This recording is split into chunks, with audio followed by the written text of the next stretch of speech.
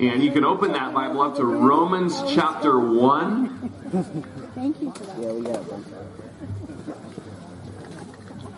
And we'll just read up to about verse 29 with maybe a brief pause in between here.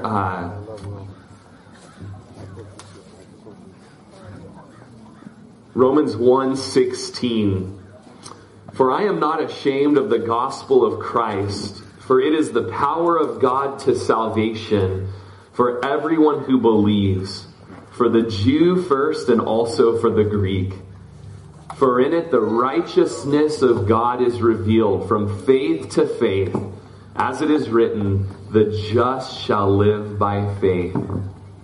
For the wrath of God is revealed from heaven against all ungodliness and unrighteousness of men who suppress the truth in unrighteousness. And so, about the last 5 weeks, we've been looking at this just deep section, the power of the gospel, the good news of salvation, and what God has done through His Son, Jesus, redeeming sinful man by the death of Jesus on the cross, glorifying God through the process of salvation, the redemptive work, and saving men from their sinful living and the consequences thereof.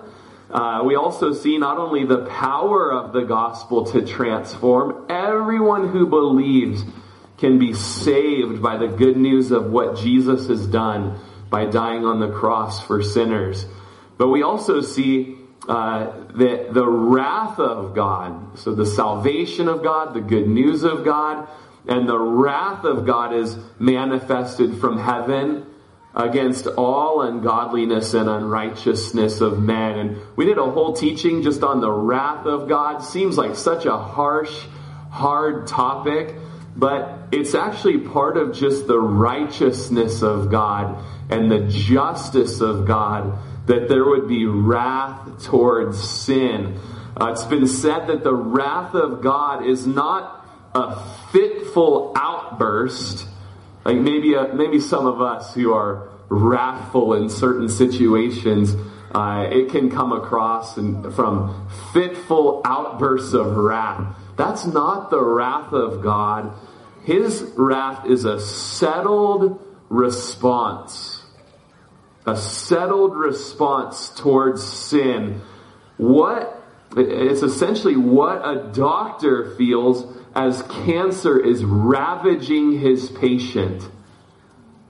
Just that anger at cancer, that sorrow at cancer, that desire to rid his patient of the disease, or perhaps a parent who is understandably repulsed at the drugs that are ruining their son and bringing such sadness to them. And so the wrath of God, it's this not fitful outburst, but a settled response. Verse 19 tells us why. Because what may be known of God is manifest in them, for God has shown it to them. For since the creation of the world, His invisible attributes are clearly seen, being understood by the things that are made, even His eternal power in Godhead, so that they are without excuse. Because although they knew God, they did not glorify Him as God, nor were thankful, but became futile in their thoughts, and their foolish hearts were darkened.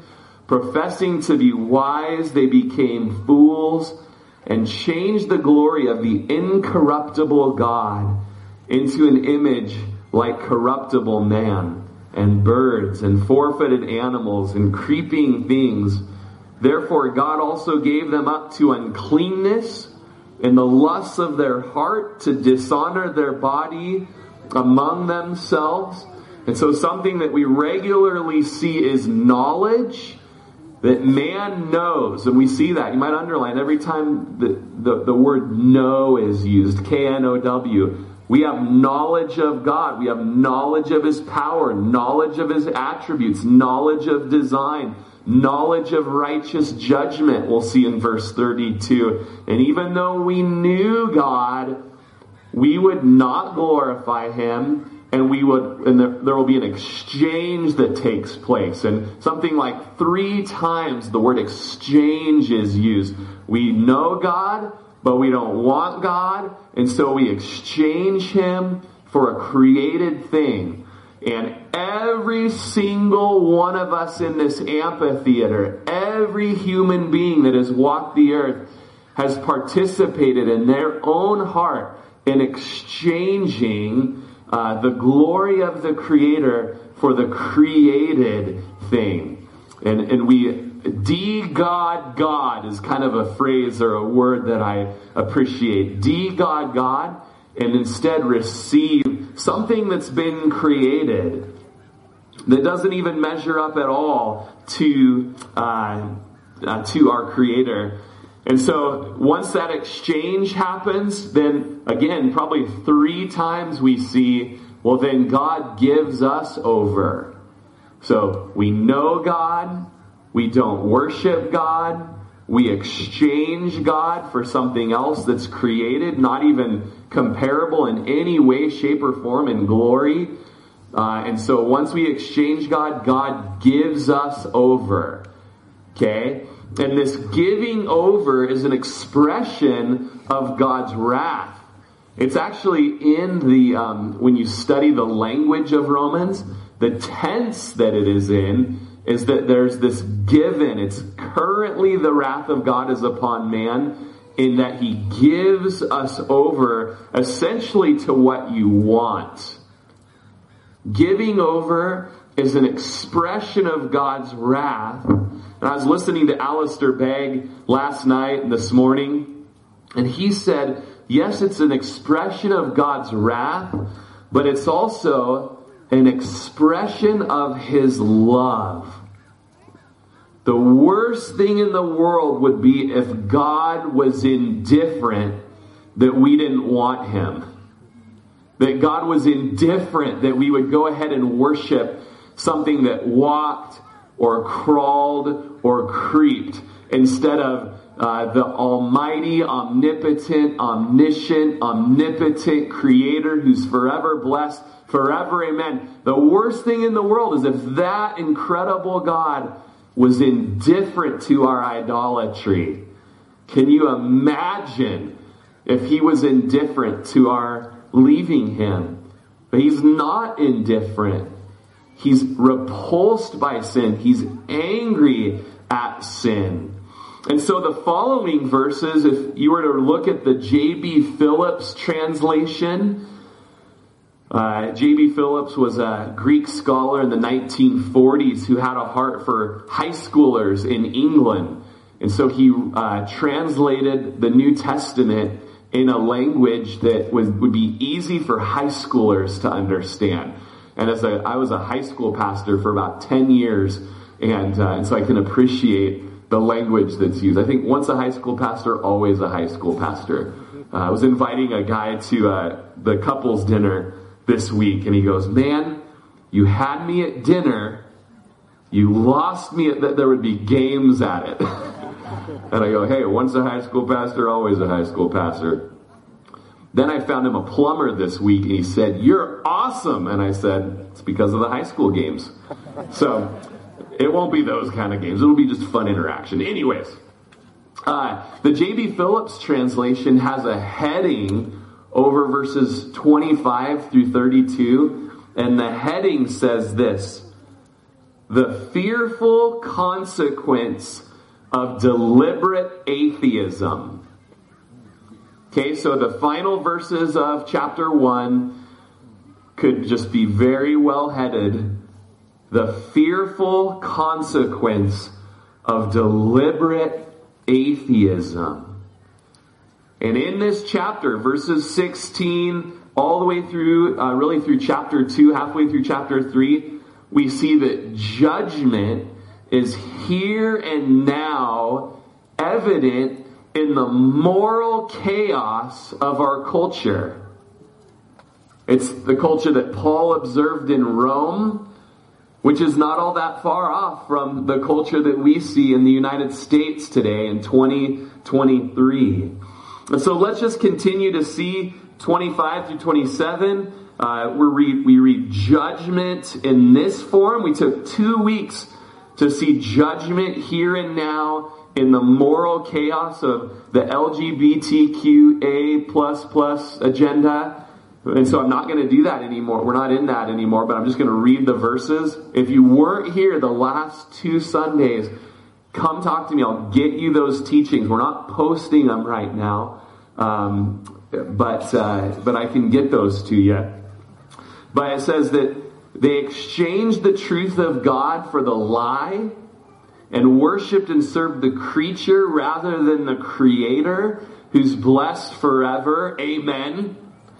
For this reason, God gave them up to vile passions, for even their women exchanged the natural use for what is against nature. Likewise also the men, leaving the natural use of the woman, burned in their lust for one another, men with men committing what is shameful, and receiving in themselves the penalty of their error which was due.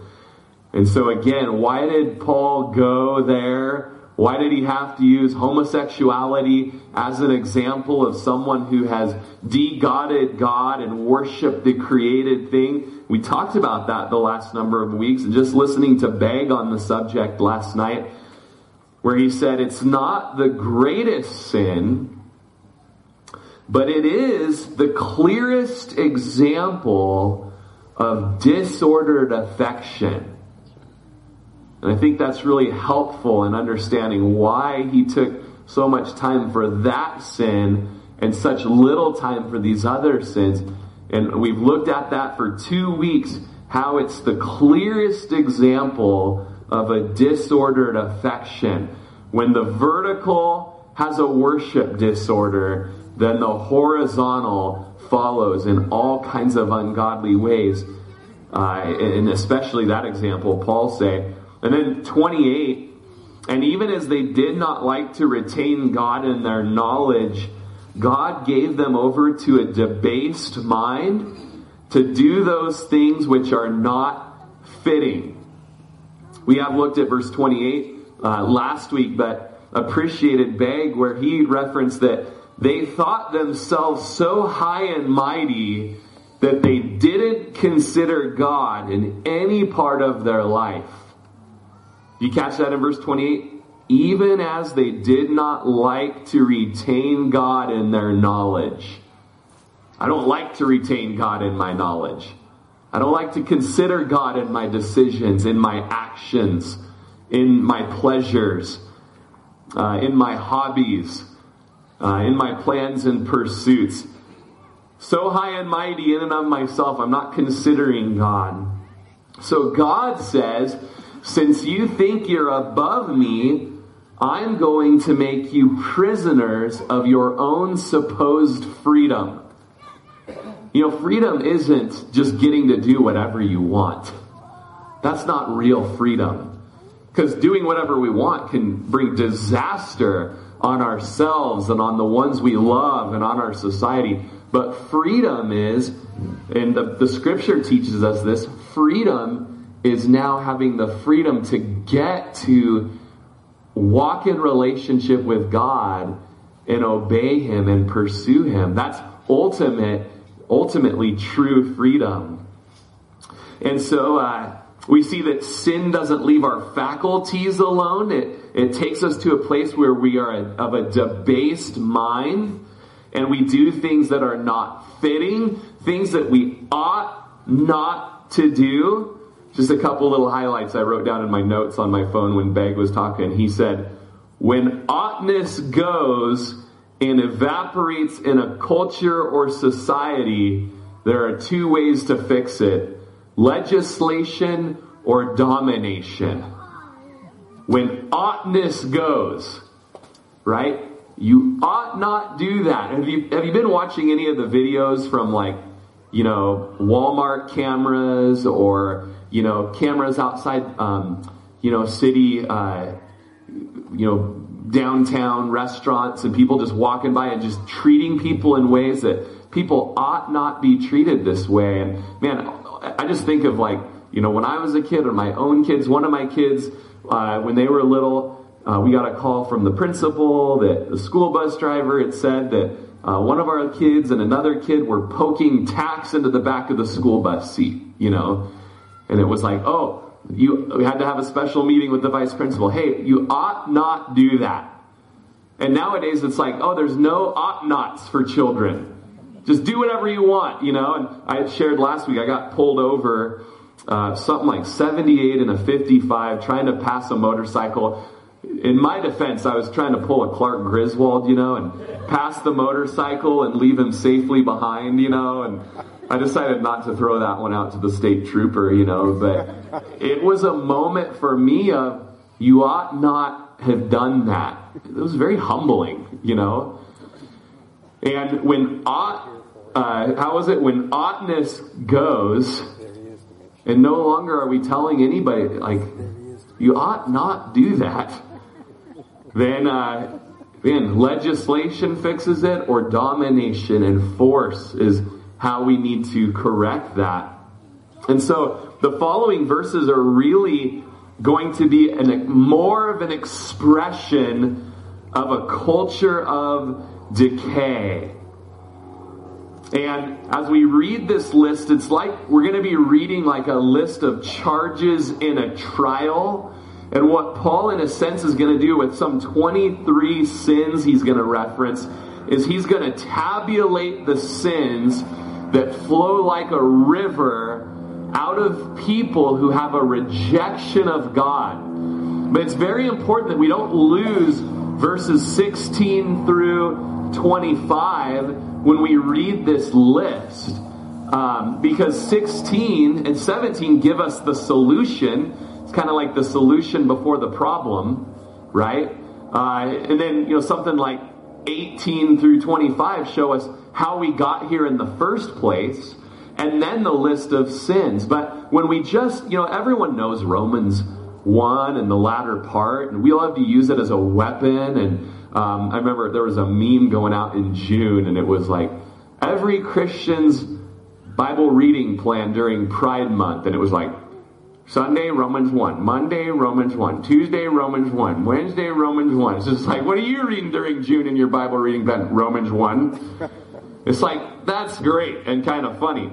But if you don't know the context and the hope that's there for every one of us who fit into Romans 1 in one spot or another, then man, we leave this part today on a bad note and on a sour note. And so it's important that each sin that's listed is just flowing out of hearts that have said no to God.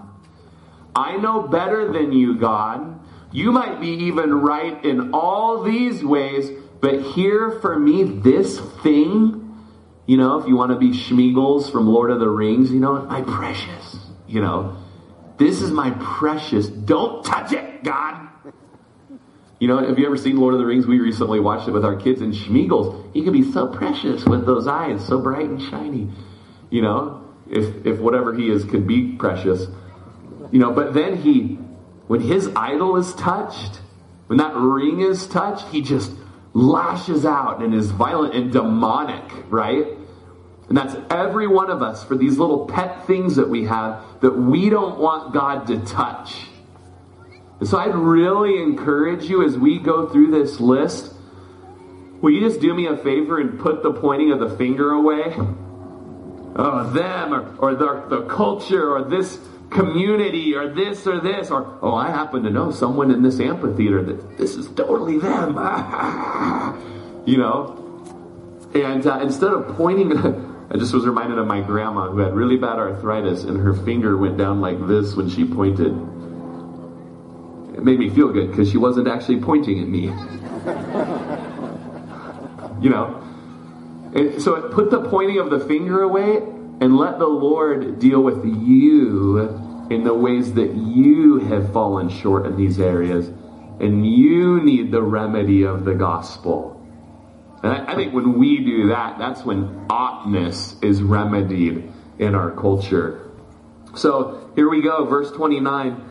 Being filled with all unrighteousness, sexual immorality, wickedness, covetousness, maliciousness, full of envy, murder, strife, deceit, evil-mindedness. They are whisperers. So just in this verse here, 29, we see that Christ-rejecting men are filled up with and complete with the following things. It refers to a state that we are in.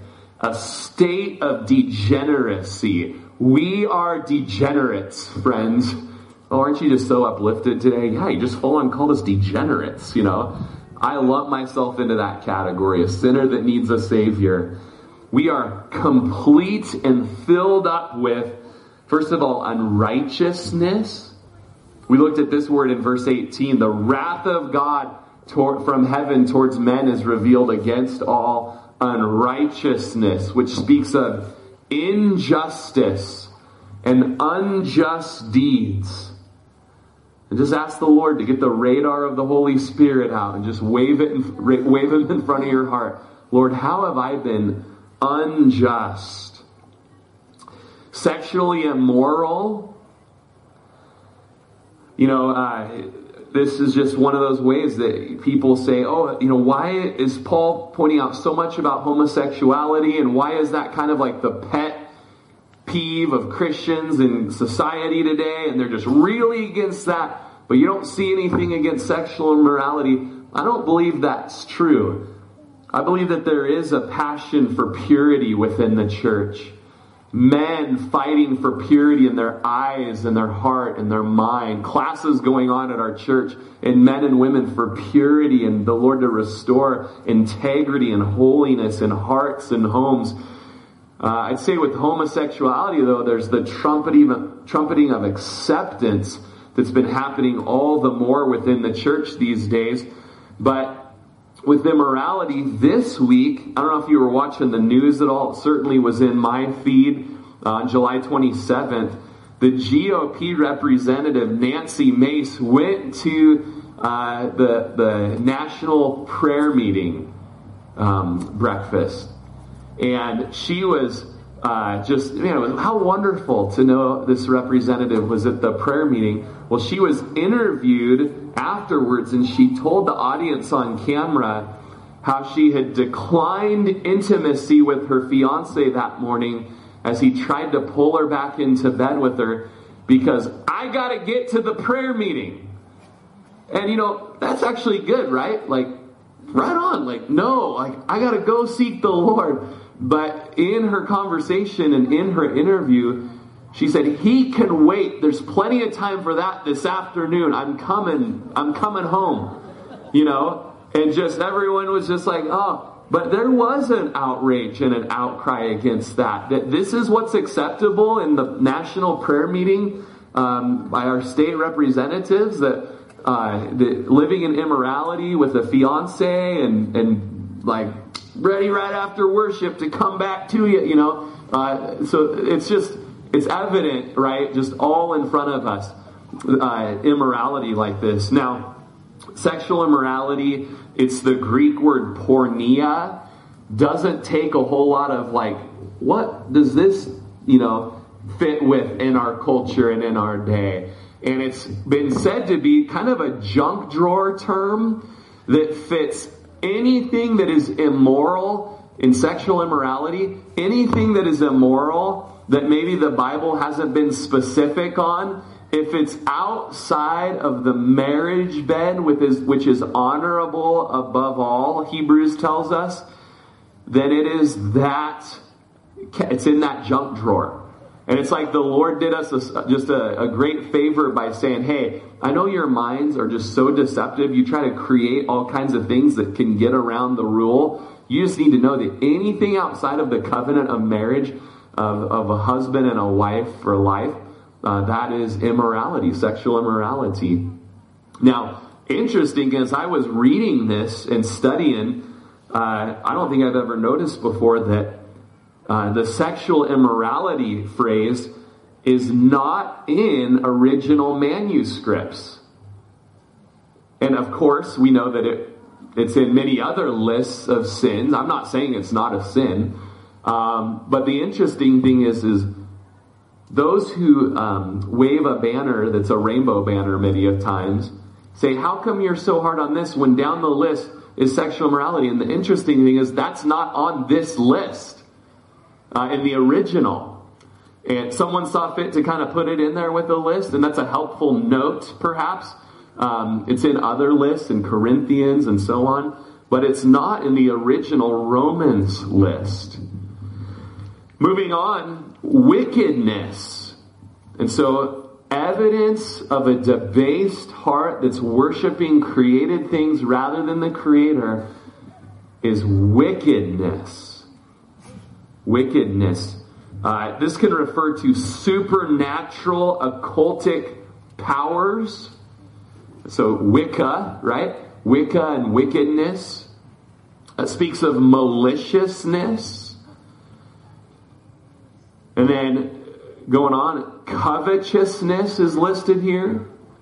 So being filled up with covetousness. Maybe your Bible says greediness or exploitation.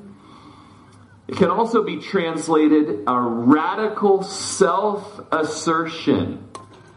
Listen to that. A radical self-assertion. Because we desire and want so bad what God has not given us, we feel like we deserve these things. We must have this thing. And so we're going to be radical in obtaining it, even at the expense of others. So covetousness also could be said to be lust, wanting what is not yours and you don't have, that someone else has. It's a radical self-assertion when we're filled with this and we want to get it. We are taking the place of God in our life to get that person, place, object, thing, whatever it may be.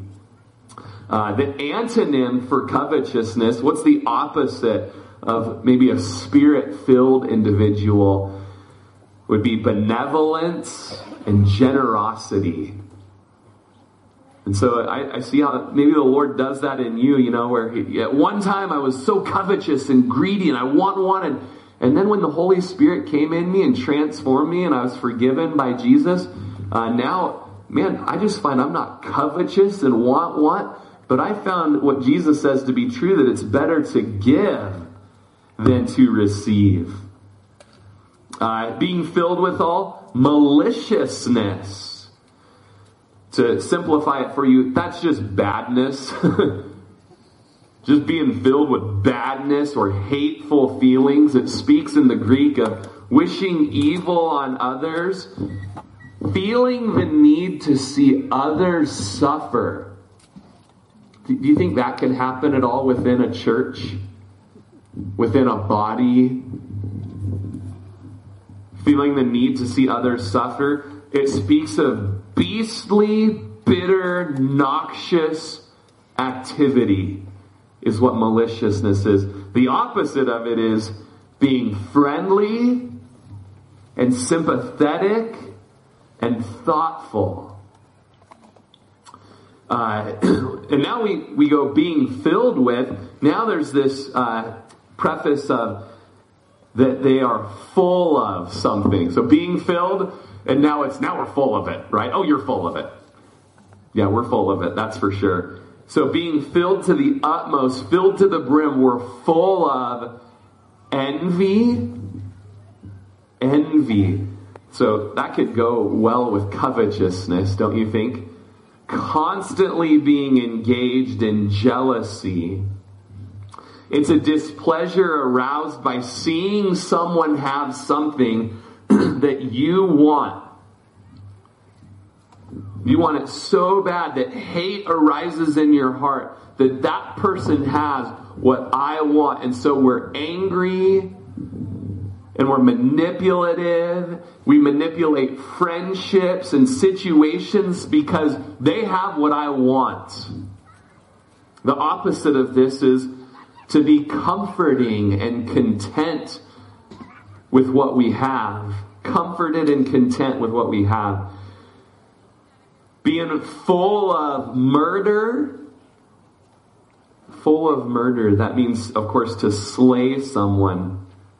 It's interesting that God placed murder right after envy. This person has what I want, and I'm so full of displeasure that I want to kill him. The first murder between Cain and Abel, between them, I don't know that it was between them. Abel's like, I had nothing to do with it, right? Was jealousy and envy that Cain had towards Abel. David murdered Uriah after coveting his wife. Murders, this premeditated killing of a human. And how many times have you wanted somebody to die so that you could have what they have? You've thought about it for longer than just a flash. You want to execute somebody for having something that you feel entitled to. It's murder. And Chris and I were out moving cows with a guy this week and just feel like the Lord is just opening up opportunities with him. He's not a believer, and just growing to love this guy more and more. And he was just talking and having a little cigarette while we're waiting for cows and calves to pair up. And just talking, just love the guy as he's talking, you know. Jesus saw the rich young ruler and heard him talk and just loved him. And I'm just like, I just love this guy. I want him to know the Lord. And he's just talking. He's talking to a friend one time. He's like, you know what? I've done everything but murder and force myself on someone. You know? And we just kind of chuckled like, hey, you've done a pretty good job. You know? And this morning I was just lying in bed like, oh, perfect opportunity to think of what Jesus said on the Sermon on the Mount. What did Jesus say about those two things? If you're angry in your heart with your brother, then you've already murdered them. And then he said what? If you lust after a woman in your heart, you've already committed adultery with her. You know, and so it just kind of brings everything down to the heart of the matter and what's at the kernel of every one of those sins. And I've never murdered anyone or slayed anyone. Jesus says if you're angry with a person, that anger is just, you are not forgiving them, then you've just as much murdered them in your heart. Full of strife, the text goes on to say. I hope I'm not being too hard with you. When is he transitioning back to Romans 1 and just reading up the list where there's strife, which speaks of just contentions and quarreling. Quarreling.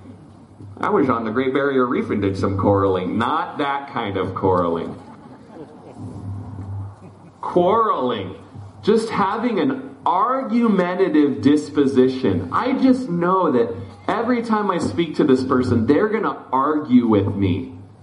They got back from that Australia trip to the Great Barrier Reef and they've just been quarreling. Okay. I hadn't written that great joke down, but I will for next time. Right? Having a lack of harmony is what strife is. Heated arguing. It's a refusal to take anything but first place while you're constantly irritated. A spiritual pain that makes you angry at people, like a headache that never goes away. Paul goes on to say, full of deceit, cunning, crafty, treachery, bait and switch, fraudulent, deceit. And don't you love when someone's like, are you calling me a liar? It's like, well, maybe you haven't lied about something, but you've been deceitful about what's going on right now. Right? Deceit. Full of deceit. These are all evidence of foolish, dark-hearted, futile-mindedness that have been given over to debased minds because we worship created things rather than the Creator. Evil-mindedness, Paul says. Having an evil disposition. Again, it goes in hand with maliciousness. Or, this was a word I didn't really know until Disney came out with a movie about, and I can't even say it without looking at it, malevolent. Oh, gosh. Well, wasn't the movie Maleficent? Maleficent? I think it comes from the same word as malevolent, right? This guy clearly did his studying today. I know, huh? It speaks of the desire to harm people. And not just physical harm, but the way we talk about others and think about others. 2 times malice is mentioned here in Romans 1. So notice it went from being filled up with, then we're full of it, and now it just says the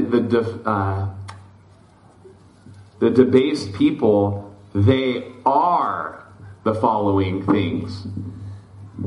Which speaks of action and identity and character. So they are whisperers. Whisperers. Okay? Whisperers. What does that speak of? Being gossipers. People who dare not publicly proclaim the evil that they speak about other people. They only whisper it in the ears of other people. Proverbs tells us that the words of a talebearer are like tasty trifles, and they go down into the inmost body. And you know what? There's the whisperers, and then there's those that love to hear the whispering. Oh, I know I shouldn't say this, but so-and-so and so-and-so. Oh yeah, and just when I hear it, oh my goodness, it's just so great to do this person down because it just makes me feel so good about myself, and I'm so righteous compared to this sicko, Oh, keep whispering. Whisper these sweet nothings about this person. Whisper, whisper, whisper. Is that onomatopoeia? It's a word that sounds like it. Whisper. All that gossip that's going on, right? Next time you sit down with your children and you watch Dumbo, look for the teachable moment when all the female elephants are lifting one another's ears up with their trunks and just talking bad about Dumbo, and Dumbo's mom. Vine's dictionary says that whisperers are those who secretly convey information, whether true or false, that is detrimental to the care of others. Jesus says that things that are whispered in secret will be shouted from the housetops. Paul tells Timothy to shun profane and idle babblings. In the King James Version, it's vain janglings. Shun vain janglings and the whisperings. David said, oh man, set a guard at the door of my mouth. Watch over the door of my lips. And we move on in verse 30. It's tied with whisperers are backbiters. They are backbiters or backstabbers. Anybody ever been stabbed in the back? Defamers. Slanderers. And the difference is that the whisperer says these things privately and the backstabber says things publicly. And a lot of times they say, hey, at least I said it publicly. And you might be saying something that's true, but it's detrimental to the welfare of the other person and the way you're communicating it. Proverbs tells us that the north wind brings forth rain, and a backstabbing tongue an angry countenance. Man, how powerful the north wind changing the weather, bringing in the clouds and the rain. If you're a backstabber, it's going to bring anger into those relationships. Paul goes on to say they are haters of God. And in the Greek lexicon, it just reverses it and just calls it God-hating. God-hating. Do we see that in our culture today? God-hating. They're violent or insolent insulters. Violent. Proud. Speaks of arrogant and showing yourself above another. And if you'll just flip to Philippians 2. Anytime you think of pride, and the opposite of pride would be humility. Just that the Lord would give us, just take away my pride, Lord, and give me humility. I hope your mind would go to Philippians chapter 2, verse 3. Where it says, let nothing be done through selfish ambition or conceit, but in lowliness of mind, let each esteem others as better than himself. That's the heart of Jesus, is that we would just have low-mindedness about ourselves and high-mindedness about others, esteeming others as better than ourselves. Let each of you not look out for his own interests, but also for the interests of others.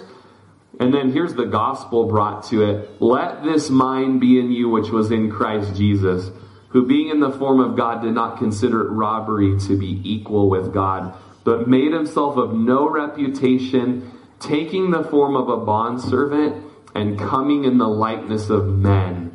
And being found in appearance as a man, he humbled himself and became obedient to the point of death, even the death of the cross. And so, man, look out for others, esteem others as better than yourself. Instead of pride and haughtiness, have low-mindedness about yourself, high-mindedness towards others. And then it says Jesus is the example of that. He's the model and the motivation. Is that he is God, and he came down and humbled himself and was a servant and gave his life and went so low that he ended up dying on a criminal's cross. But connected to the proud are the boasters in Romans 1. Or the braggarts, the arrogants. And it speaks of those that wander around as vagabonds and imposters, and they just go around and talk about how awesome they are. Have you ever known anybody like that? Have you ever been that? Maybe that's you, or maybe that was you before Jesus. Just a boaster. I remember when the Lord got a hold of my life, I went to this Christian class. We had release time in school, and we were able to get out of school and go to my church did a equipping class for students. And one of the kids that would come to this, I don't know if he'd been born again yet, but this guy could not talk highly enough about himself and his epic guitar playing skills.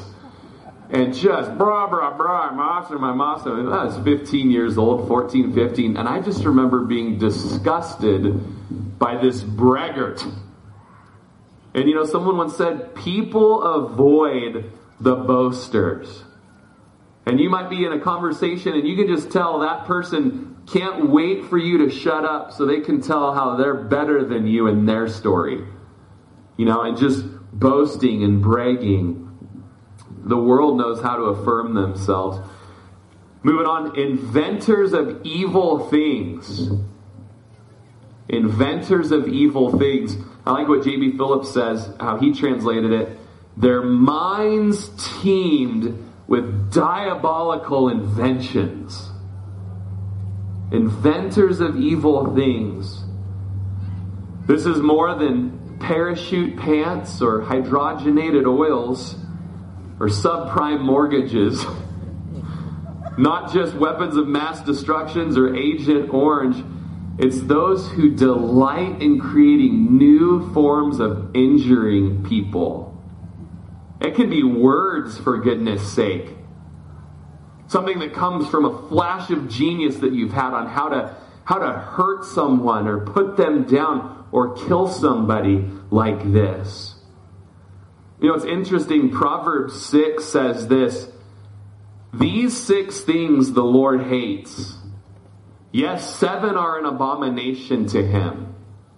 A proud look, a lying tongue, hands that shed innocent blood, a heart that devises wicked plans, or I would say inventors of evil things, right?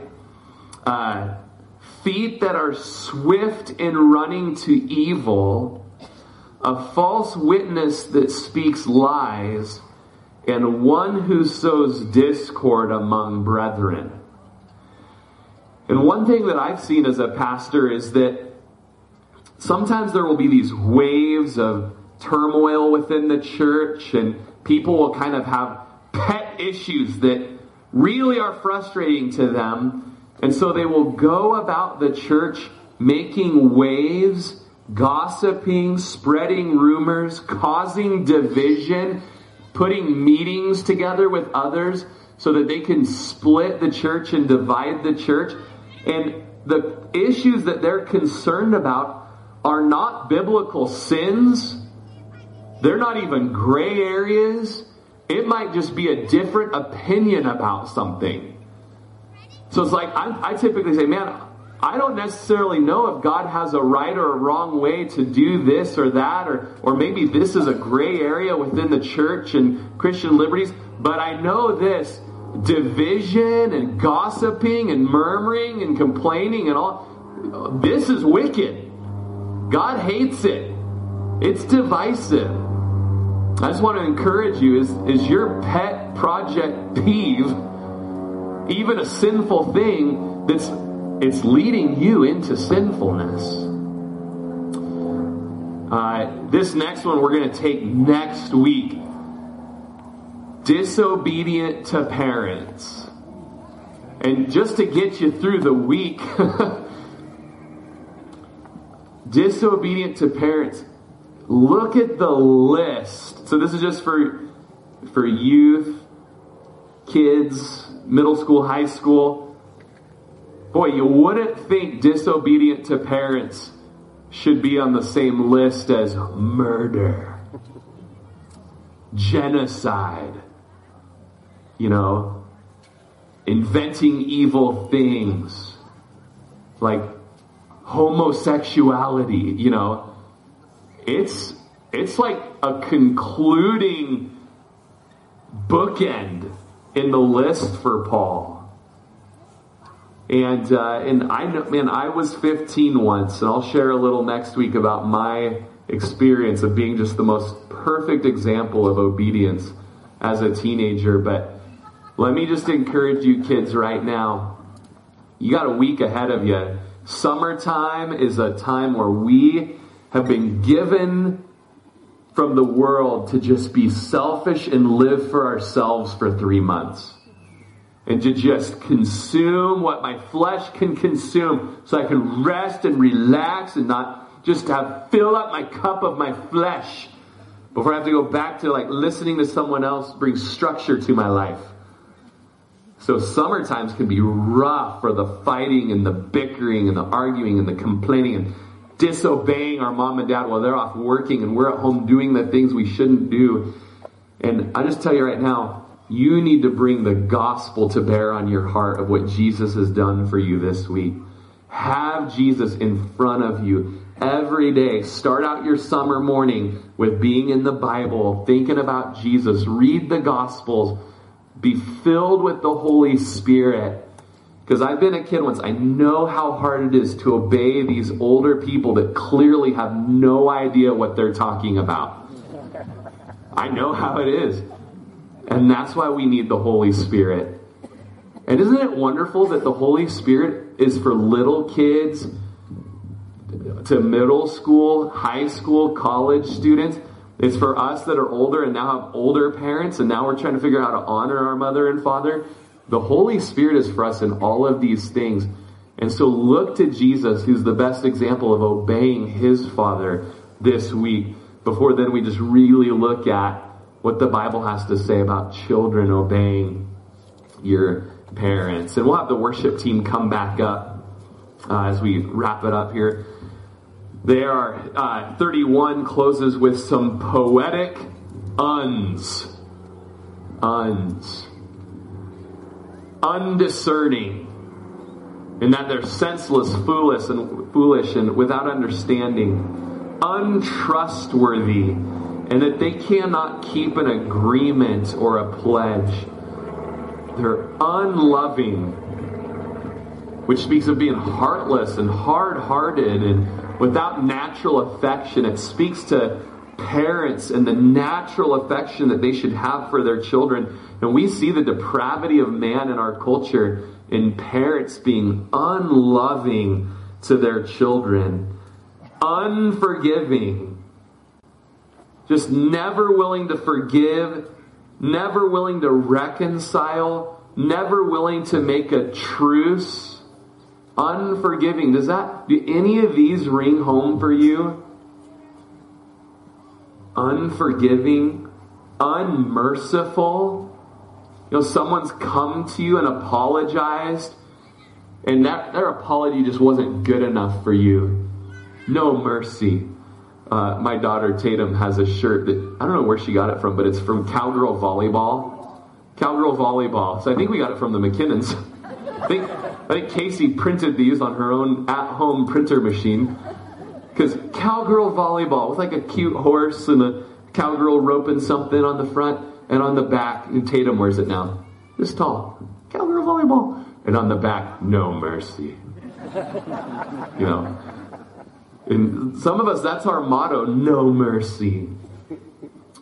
And then closing it out, who knowing the righteous judgment of God, that those who practice such things are deserving of death, not only that do the same, but also approve of those who practice them. And we'll touch on this next week as well, kind of ending chapter 1, going into chapter 2. It all ties into chapter 2 so well. But here's that word knowing again. We know God, we know our Creator, we know there's a Creator, and we know the righteous judgment of God. We know that anyone that practices things in this list, capital punishment is an appropriate response to that. And what's especially sickening to the Lord is not only when people do those things, but then they want others to do it as well. And Alistair Begg said, if you're a bad little boy that steals pears, the best thing for you and your habit is to get a gang of more bad little boys and go steal more pears. Because it's like, we've got our gang now. We've got people that are behind us in this. I don't know why. He's from Scotland. They have weird examples. Like, what are you into, Alistair Begg? Oh, we just want people to join us in our debauchery, because then we won't feel bad about it anymore. Why don't you set your things aside and we'll close down in some worship. I know the macaws were just hoping I'd bring them up about 10 minutes early before I was done preaching so you could sit here, right? But let's set our things aside. And Lord, we made a covenant with one another at the beginning of the service that we would put our pointing fingers away. And we would realize that we need to just let this section wash over us. And just the question could be asked at the end of all of this as we're convicted of our sin.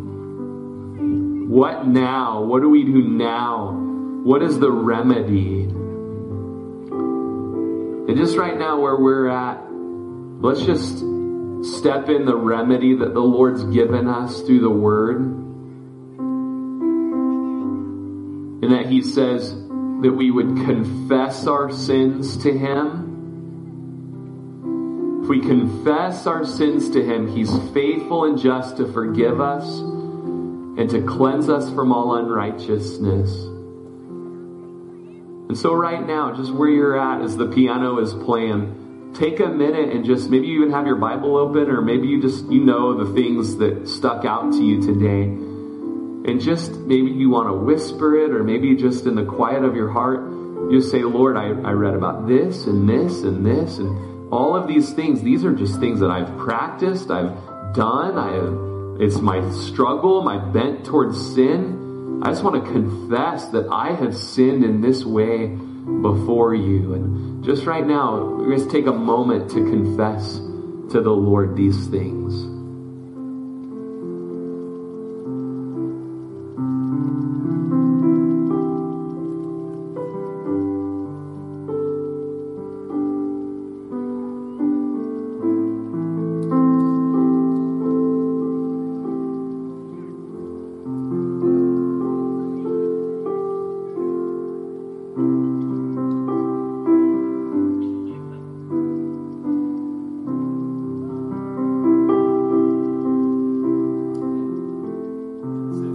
confessed. Now we repent of those things, Lord. We just declare that they are wrong. And they all come from us worshiping and serving the creature rather than the Creator. And so we want to turn away from that type of worship. And even as we close down here, we want to turn to worshiping you. We just ask you right now, Lord, that you would work in us by your Spirit just the habit of worshiping you and thanking you and being grateful to you and singing to you and praying to you and finding our hope and joy and healing and fulfillment in you, Lord. You're worthy of adoration and praise. Take our hearts and make them longers of yours again. And we reflect upon verse 16, the gospel of Jesus Christ is the power of God to salvation for everyone who believes. And so, Lord, today we believe in the gospel. We believe in the gospel. Thank you for forgiving us, for washing us, Lord.